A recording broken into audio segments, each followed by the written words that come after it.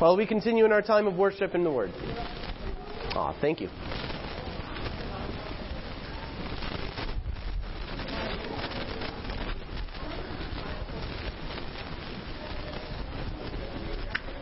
I commend you, brave souls.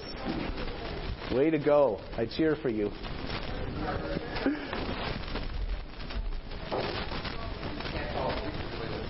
Yes.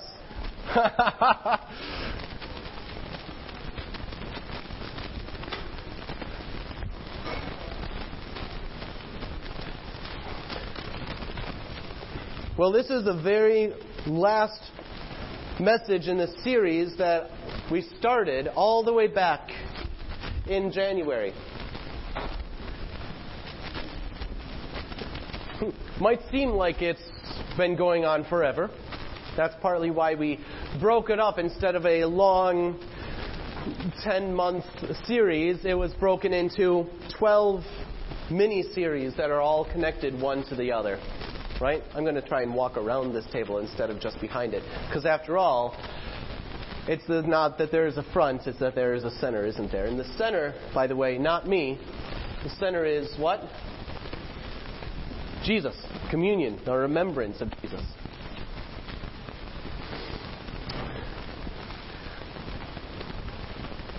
So as we've been working our way through this series, we have seen that God calls us to follow Him. He calls us to grow closer in our relationship with Him.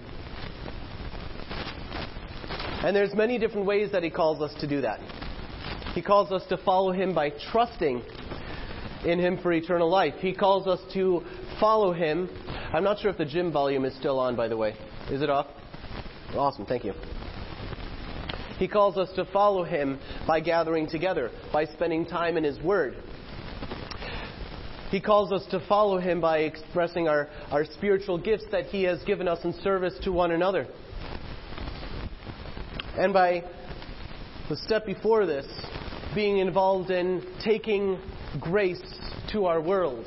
As we spoke in Acts chapter 1 verse 8, Jesus says, "You will be my witnesses in Jerusalem, in Judea and Samaria, and to the ends of the earth." And this last step is the step that calls us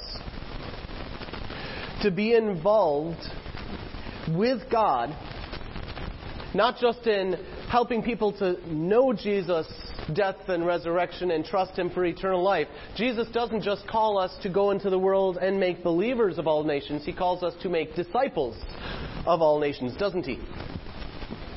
And so He wants us to go beyond just helping people to trust Him. He wants us to help people to follow Him. Help people follow Jesus more. Because I didn't know if there would be anyone sitting there and I didn't want them to have to crane their necks backward, we're not going to have a whole lot of slides, but we are going to have open Bibles. So if you have God's Word, just hang out around the Gospels and Acts, and we're going to be jumping around a little bit in there today. You know, this message, as we're talking about discipleship and how we do that, I'll be honest, this is probably one of the more intimidating messages that I have done in a while. I got stuck on this for a while, as Tamara can attest. It's hard to wrap my head around how to take a concept like discipleship and discipling people like Jesus did and express it to others. Which kind of makes sense because for a lot of us, we kind of understand what the gospel is and how to draw other people to Jesus. But it's part of what makes the idea of discipleship so intimidating for all of us, isn't it? How do I come alongside someone and help them to trust in Jesus more in their walk with Him? We know it's something we should do, but it's not something that we necessarily know how to do. And so it almost becomes that the more we're told you should do this, if you don't actually know how to do this, it kind of almost just racks you with guilt a little bit more, doesn't it? It makes it that much more intimidating, and it makes it that much more difficult. And in a way, it makes us that much less willing to even try to learn it. I think that part of that reason is because we don't understand what discipleship is. And it's a lot simpler than we think. We have a lot of misperceptions about the idea of discipleship. I want to walk through a couple of these misperceptions, reasons that you and I, whether we speak it aloud and to ourselves or it's just like, that I never said that before, but maybe it rings a bell, rings true. I would hope to be able to address that with you. One misperception a lot of us have about discipleship that makes us hold back and not really want to do it is the idea that I need to be super spiritual in order to disciple someone else, right? I need to be mature. After all, when I look in the Bible and see who discipled others, then I see Jesus, I see the super apostle Paul, and I'm not that spiritual, so how can I do that myself? We say, maybe I need to have a really deep relationship with God. Maybe I need to have been a Christian for twice as long as I have been. Maybe I need to go to a school and learn more about the Bible. Maybe once I know Greek, Hebrew, Aramaic, and Latin, and about 4 other languages, maybe then I'll be ready to disciple someone, we say. Here's the thing. I know, and I know that each of you know, people who have been Christians for 40 years who are less mature than some Christians who have been Christians for 4. Right? Time gives us more of an ability to grow. We have more of an opportunity to grow over time, but time does not necessarily mean you are going to be more mature. Right? So, Paul specifically says to Timothy, don't let anyone look down on you because you are young, but set an example for the believers in life and love and faith and in purity. And as far as education goes, some of us think, well, there's no way I can speak in front of a church like pastor is unless I have an education. Let me read to you Acts chapter 4. Acts chapter 4, verse 13. We might need to... thank you.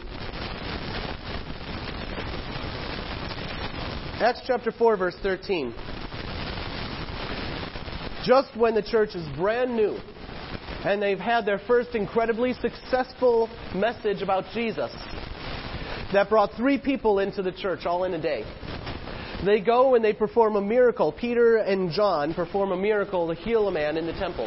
And they get arrested by the same people that they had run from 2 months ago. Because when they arrested and condemned and killed Jesus. These same religious leaders have now arrested Peter and John. And they say, what are you doing?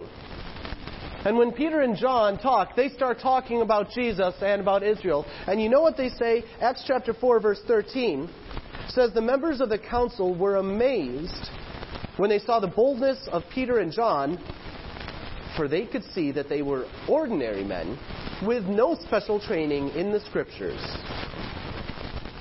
They also recognized them as men who had been with Jesus.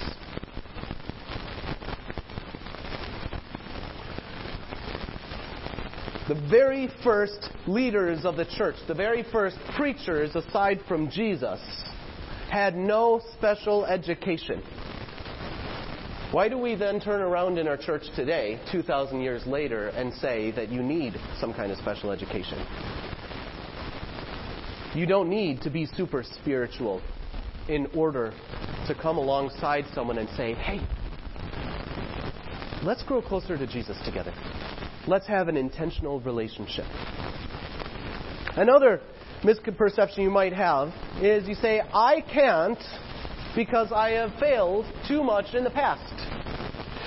I have these stains upon my history and my reputation and my soul that prevent me from being able to come alongside someone else and say, you should follow me as I follow Jesus.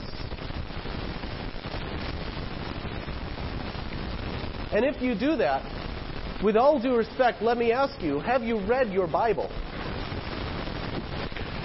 Take a look sometime at the story of Abraham, guy who gave his wife away to another person twice. How about David? he had some pretty bad stuff in his past. How about Jacob? How about Peter? How about Paul? All of these people had some pretty spectacular failures in their past. Reasons that they should have looked at themselves and said, God can never use me because of what I've done. Things that when you look at that, you might say, well, I've done some pretty bad stuff, but I didn't do that. But guess what? Those people with spectacular failures in their past are the same ones that God turns around and uses sometimes the most powerfully of all. How about this? I don't think I can do discipleship because I have struggles in my life right now. It's not my past, there's something inside of me. Generally, you say, I can't do that because of my life situation, and so I just don't have this willingness to. Generally, that turns into either two kinds of forces that are keeping us at bay. Outward pressure or inward pressure. Outward pressure is when you just have so many things in your life going on. You're like, man, I would love to come alongside someone else. I would love to meet with someone and talk with them. But man, I've got work, and I've got my kids' school, and I've got all of these events. I got these community events that I go to. I've got all these dozen different things that I do that are taking up my schedule, and I just don't have the time to come alongside another Christian, a brother or sister in Christ, and say, let's just sit around together over coffee for 15 minutes a week and talk about Jesus. If that is the case, if your primary reason is, I just have too many things going on, may I ask you whether or not maybe, and this is not a guilt trip thing, this is an honest evaluation, maybe instead of scheduling your priorities, you've turned instead to our natural default to prioritize your schedule. I wonder what would happen if you took 2 sheets of paper and on one page put down the things that are the most important to you. That one day on your deathbed you're going to say, these are the things that I want to have prioritized the most in my life. And then on a second piece of paper, put on your average day what you spend more than half an hour doing. And put in average, rough estimate, how much time you spend, prioritize that, and just see how well they match up. How much do they match up? Now, things like sleep and work, just discount those, okay? You need money, you need sleep, you need food. I'm not talking about those things. I'm talking about the other things that we have a choice about. But that's not always. Sometimes it's outside pressure. Sometimes it's internal pressure that says, I might be able to make that happen, but I just, Pastor, I just don't want to. I'm not a people person. I don't like being around other people, and I don't want to open up. Maybe because you just have something on the inside that is causing you to fear, that is pushing things away. Might be one or two reasons for that, generally, basically. One might be shame. You're wanting to hide. You say, if I let you come close enough to me, you will see things in me that I do not want to be seen. I have learned to hide myself from you. Because I believe that if someone sees me for who I am, they won't love me. Because, man, some of us believe if we're known that we cannot be loved. We understand that Jesus loves us and knows us. But let me tell you, how wonderful it would be if there were someone that you were able to open up to. Not necessarily on day one, let me say, I'm going to spill everything. No, don't do that. But someone that over time, you say, I'm going to intentionally be vulnerable with you. And someone that can say, I know you and I love you. Shame, maybe it's a sin in your life. You say, I just don't want people to know about it. And I'll just take care of that in my own heart, and then I will be able to let people in. If that is the case, let me ask you, how's that working out for you? Hiding your sin. Sometimes the pressure, though, comes not from shame, but from hurt. Say, I let people into my life before. I let people in, and it hurt. And I let people in, and they did things to me. They made me hurt in ways that I don't want to happen again. And so my solution is to never let people in. May I suggest that Christ came to heal the brokenness. And He uses that healing as we grow closer to one another. Be careful who you let in. Don't just let anyone in. Be wise. But it's not wise to keep everyone out. Another quick misconception is that no one will want to. If I go up to someone, if I close my eyes and spin around and I say, I'm going to ask you to be with me and we'll hang out together, I'm afraid that if I do that, they're going to say no. But I wonder, if someone came to you, even someone that you didn't know, and said, you know what, I would just love just to get together for 15 minutes a week, and let's sit over coffee and Trinary toast, and let's just pray for each other. Despite any age difference, any difference in maturity level, I bet that you would have a hard time turning that down yourself if they approached you and said they really cared for you and they just wanted to spend some time. But someone has to take the first step, and it's better if someone chooses to take that first step. I don't know if you know how many times I have heard people say,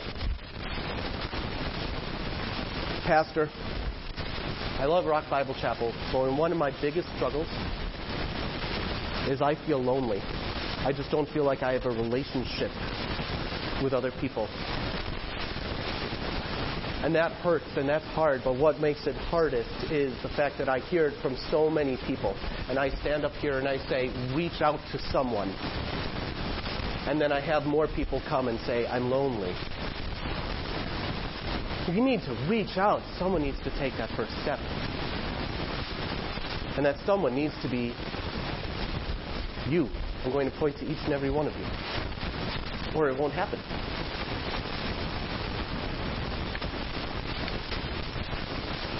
Finally, I won't have time to actually read the verses for this. Final misconception that we have about discipleship is we have an idea that it is a light switch, an on-off, yes-no type of mentality. That either it is no or it's yes. I'm either a disciple and I'm doing really great and I'm super spiritual and mature, or I'm not. There is a yes-no part of our relationship with God, and that is having eternal life. The moment before you trusted Jesus for the first time, you were off. You were no. You were separated from God and dead and under His judgment. The moment you trusted in Jesus, you had eternal life. You were yes with God. You had His righteousness. You were His son and daughter. That was a yes, and that will never be turned back to a no. You have eternal life, and that promise. But discipleship is not a light switch. Discipleship is a dimmer switch. Our relationship with God and our experience of that fellowship. Do you know that Jesus didn't call His disciples once? He called them like 6 or 7 times. Immediately after His baptism, He sees His disciples and they say, hey, what's going on? Jesus says, come and see. He calls them just to follow Him. After His time in the wilderness, Jesus finishes that time and He sees Peter and James and John and others by a boat and He says, follow me. Not a call just to come and see, but a call to actually be with Him. And they say yes. Discipleship. Call to discipleship. Later on, while Jesus is actually in the middle of His ministry preaching to crowds, His disciples who have been following Him are out doing some fishing. They did some fishing overnight. They caught nothing. I'm sure that none of you ever had that experience. And Jesus says, throw your net over one more time. They're like, I just finished cleaning all my stuff, Jesus. But fine. More than they can possibly bring into the boat. And Peter falls to his knees, says, go away from me, Lord. I'm a sinful man. And Jesus says, you were fishing for fish. You're going to be fishing for men now. Follow me. Call to discipleship. Another time, Jesus has just shown Himself in the Mount of Transfiguration in all of His glory. And then He comes down, He's talking to His disciples, and He reveals to them that He's going to be arrested and crucified and die and be resurrected again. and why this must happen. And Peter comes alongside, stands in front of Jesus and says, no, that's not going to happen. Not if I have anything to say about that. And Jesus says the words, anyone know? Get behind me, Satan. Which we look at, and it's almost like Jesus is charging forward. He is like, you're an obstacle in my path. I don't care about you, Peter, right? You're Satan. But the word Satan literally actually translates to enemy. And it's interesting because the very next verse, do you know what he says? He says in that verse, get behind me. And then he turns around, looks at the rest of his disciples, and he says these words. Same Greek word. If anyone wants to get behind me, he should deny himself, take up his cross, and follow me. Even in confronting Peter, when revealing something, he wasn't even then saying, just, I don't care about you, get out of my way, Satan, go first. No, he was saying, Peter, follow me. Count the cost of discipleship. Commit to it. Follow me. And even when Peter failed him, Peter has so many examples. He's a great guy. Examples so many times he messed up, and then Jesus turns around and shows him grace. Even when Peter failed him at his moment of greatest need, he said, I will never leave you. And then he turns around and denies Jesus 3 times in the middle of Jesus' trial. And he does it 3 times. Jesus turns and looks at Peter, and we think he looks at him with judgment. I don't think so. Because the moment that Jesus is able to have a conversation with Peter alone, he, for the 3 times that Peter denied him, he says, Peter, do you love me? Peter, do you love me? Peter, do you love me? 3 denials, 3 chances to say to Jesus' face, I love you, Jesus. And then you know what he says? Feed my sheep. He says, even though you failed me, worse than anyone else except Judas, I want you to be a leader in the church. The call to discipleship is not a yes, no, on, off. Either you go from baby Christian to amazing. No. Call to discipleship always happens at our point in life. He is not calling us like this is a step, saying, step up here. He just calls us to take the next step, guys. Every time. So real quick, because it is really simple, how do we do discipleship? You know, I never thought I could cook anything more than hot dogs for a really long time until there was a time when Tamara was going to make some queso soup. And she said, Adam, I'm not going to be home in time. Can you make this? I'm like, no, sorry. But she said, here's a recipe. And so I got out all the ingredients. And I was like, I can at least get the ingredients out for her. And I looked at the recipe, and it said, put in the chicken with the broth and these spices and these measurements. So I'm like, well, I can do that. I was like, do this, do that, do that. And then suddenly we had queso soup. And I'm like, I can cook! It's kind of like with that Tom Hanks movie where he says, I have made fire. I had that moment myself. We think that discipleship is so hard that we can never do it. Guys, it only comes down to 3 ingredients. 3 ingredients for a discipleship relationship. 3. Ingredient number 1, time. Well, I'm not doing numbers by priority. God is obviously the most important. Time is the first thing that we need to do. If you want to disciple someone, if you want to have that relationship where you're drawing someone closer to Jesus, you need time. And it's the kind of time is important too. Dan, you teach people music, right? Which would you rather hear from your student? Would you rather hear them say, I practiced 1 day a month for 3 hours, or I practiced an equivalent amount of time, but I did 10 minutes every single day? Which is better?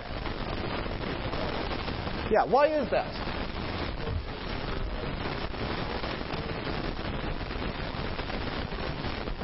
Yes. Regular, consistent time is key for everything that you want to learn. And so if you're doing discipleship, it means that you need to be gathering together with people on a regular basis. It doesn't have to be every day, but find an amount of time that you're willing to gather with someone and say, I'm going to meet with you on a regular, consistent basis. And guess what? When you're talking with someone, at some point someone's going to turn around and say, I don't feel like doing this anymore. Like, I just have too much going on in my time, and suddenly you've missed 3 weeks. That is when, if you love that person, if you say, this is important for me and my encouragement as well as for yours, you say, no, I'm sorry, I'm not going to let you just give up on this. I am committed to you, and I'm going to do this. You don't force them into it, but you let them know this is important, and I want to do this. And you figure out ways to have there be time. Consistent time. Ingredient number 2, beyond time, is honesty. You'd be surprised how many other people share your struggles. They say that there's no temptation that seizes you except what's common to man. I think that goes for all of life's struggles. I don't think that there are many people who would be able to say to me, Adam, I have this struggle that I've just been hiding for so long, and I'll be like, oh man, I have never heard of anyone having that struggle before. Don't have to spill everything on day one, but if you're doing this, I want you to think about trying to intentionally share your life with other people. Below the surface, bit by bit,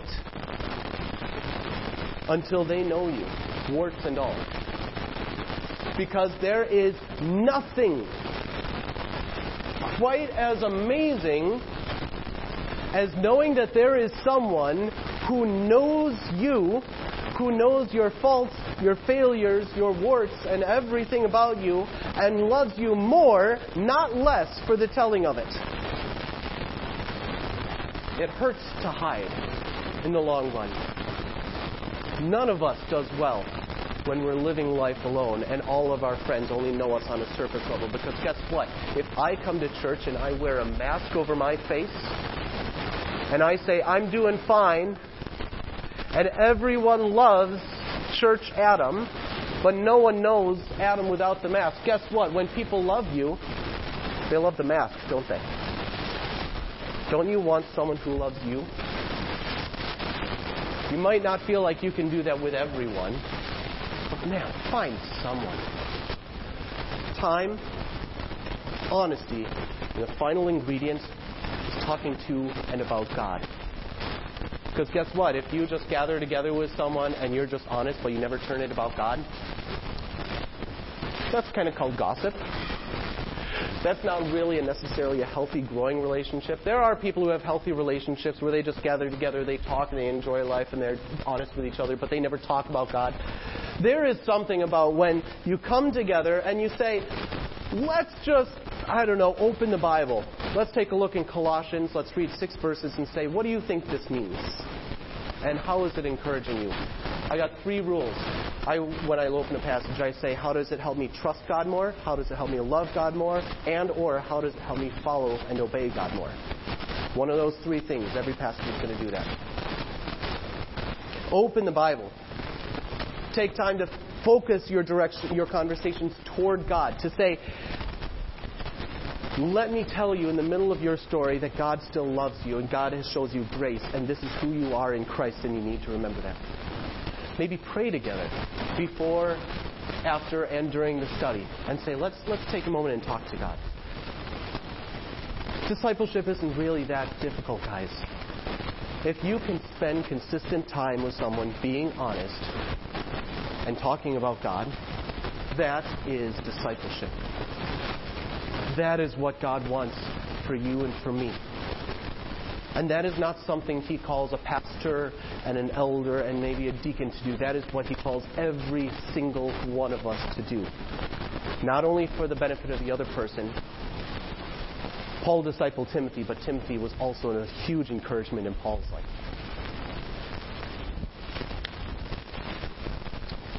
Remember, as we close, only God is infinite. There is not one person aside from God that you will ever know who does not have limitations. And limitations are not bad. We are all created with them, and mine are different than yours. And yours are different than each other's.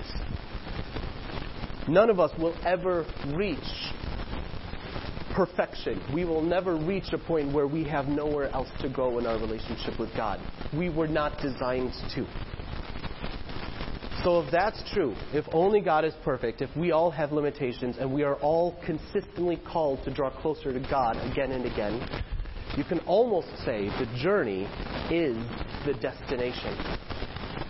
And you are, as long as you are taking that next step toward Jesus, you are right where you're supposed to be. God hasn't designed us to grow to maturity by ourselves. We grow by growing in our relationship with Him. And we grow, listen, we grow in our relationship with Him by growing in relationship with one another.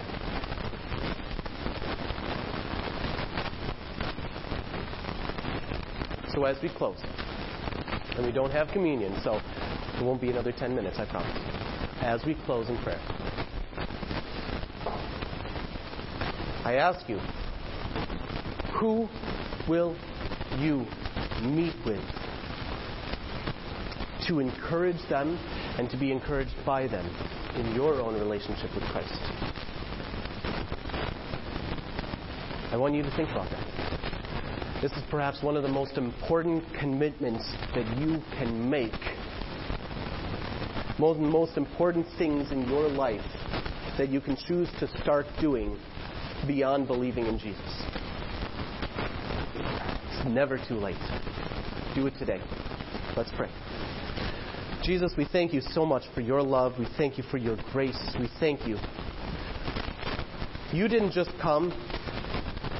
You didn't just show up one day and say, here I am, I'm going to die for you, and then you died and then you rose again and said goodbye. No, Jesus, you came, you ministered to crowds, but you also had disciples, people that you brought into your life to be with you, to learn from you.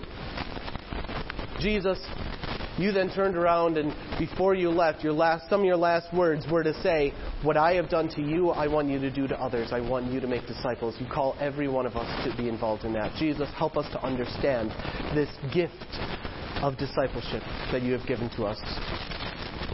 And help us to take that step, trusting that what you say is best for us truly is. Jesus, we love you. We trust you. And we follow you.